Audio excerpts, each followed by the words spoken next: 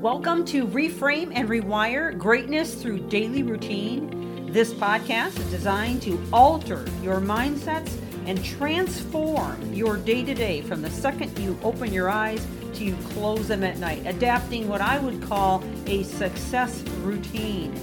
This series is liable to change your life, and it's never the big things that you do, but the littlest things you do every day that make the biggest difference. And now, on to the podcast. Thank you for joining. Welcome back to the podcast as we continue in this new series on bulletproof confidence. Has your confidence been shaken over the past 15, 16 months? Are you feeling a little more apprehensive about maybe some of the things you felt you were good at before, or perhaps just a bit shaken or uncertain in some way, shape, or form? Are you discovering that it's a little bit harder to get back into the groove that we had before all of this happened to us? Well, then this is the podcast for you. We're only a couple into this series, and I'm excited to bring it to you. I think that this is not only an appropriate series at this very time and era, but I'm discovering with a lot of my clients that their confidence is in fact shaken in many ways. We want to get back. We want to get into a place where we feel like we're creating an influence, that we are making an impact, that we're leaving a legacy on a day-to-day. If not with the public, at least with our families and those that are close to us.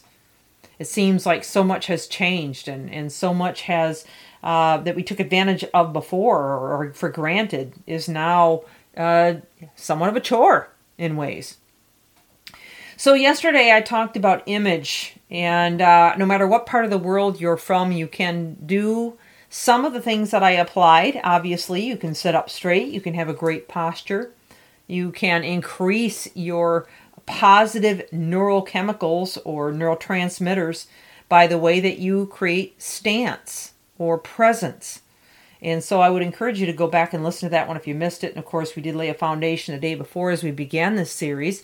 And starting out, today I want to talk about things you should never, ever say to yourself. Are you a victim of self-sabotage? Do you constantly question and second-guess yourself in some way? Do you constantly beat yourself up with your words internally? What does your inner dialogue look like?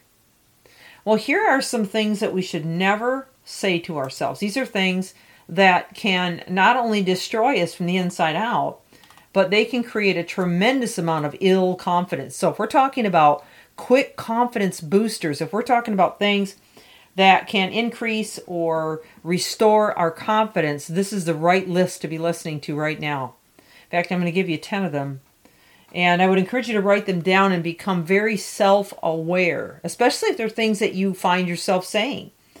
Even maybe to the point of creating a journal and starting to keep track of some of these things that you're saying to yourself and decide, even if you only take, say, 3 at a time or 2 at a time, decide that you're going to reframe and rewire, which is the name of this podcast.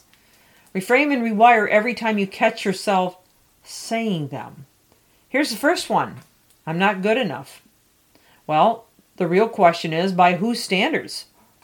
We've got to stop being so tough on ourselves. We can be our own worst critic.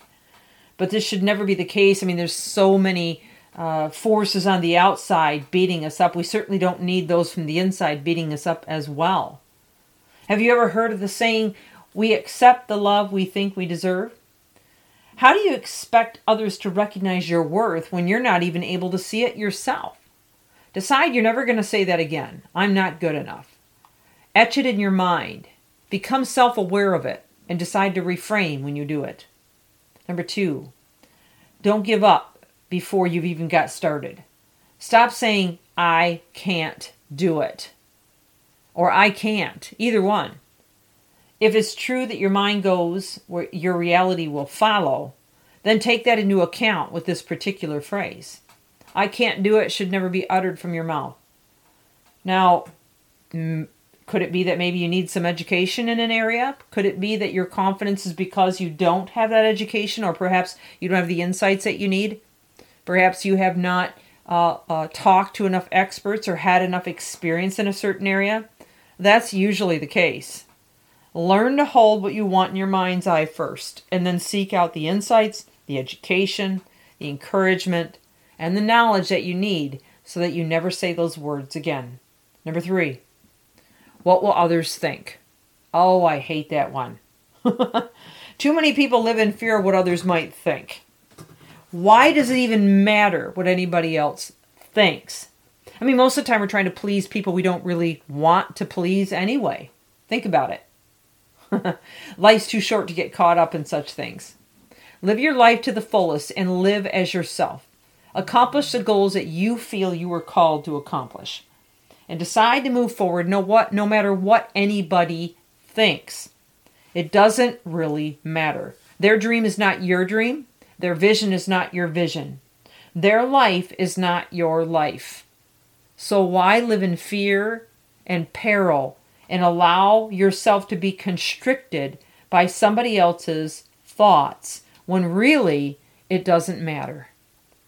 All right, number 4. I am so stupid. Why on earth would we ever say that to ourselves? Would you ever say that to someone else you love? Or perhaps to maybe somebody you don't even know? We don't talk that way to people. That's just a rotten thing to say. So why would you say that to yourself? First of all, you're not stupid. If you were stupid, you wouldn't even be listening to any podcast, no less this one. You are seeking intelligently information that can help you to grow, to expand your knowledge, to become more, to rise up higher. That's definitely not stupidity, okay? But secondly, there are many things that you know that others do not know. You have gifts and talents that I don't have. You have gifts and talents that you have worked hard on, that you have created throughout your lifetime, that you need to acknowledge and commend. Why not focus on the strengths in your life instead of the weaknesses? Why not look at what you can do instead of what you can't do? Why not relish in the fact that you have knowledge that can take you into a world of accomplishing dreams at a level that you never even imagined if you'll just give yourself the chance and stop cutting yourself down? I would encourage you to begin that thought journal, to begin writing down some of the thoughts that you have, and to begin to keep track of what phrases you're saying to yourself that may be tearing you down, destroying you, inhibiting you from rising to your fullest potential. This is Michelle Steffes, Reframe and Rewire. Thank you for joining. I encourage you to keep reaching higher.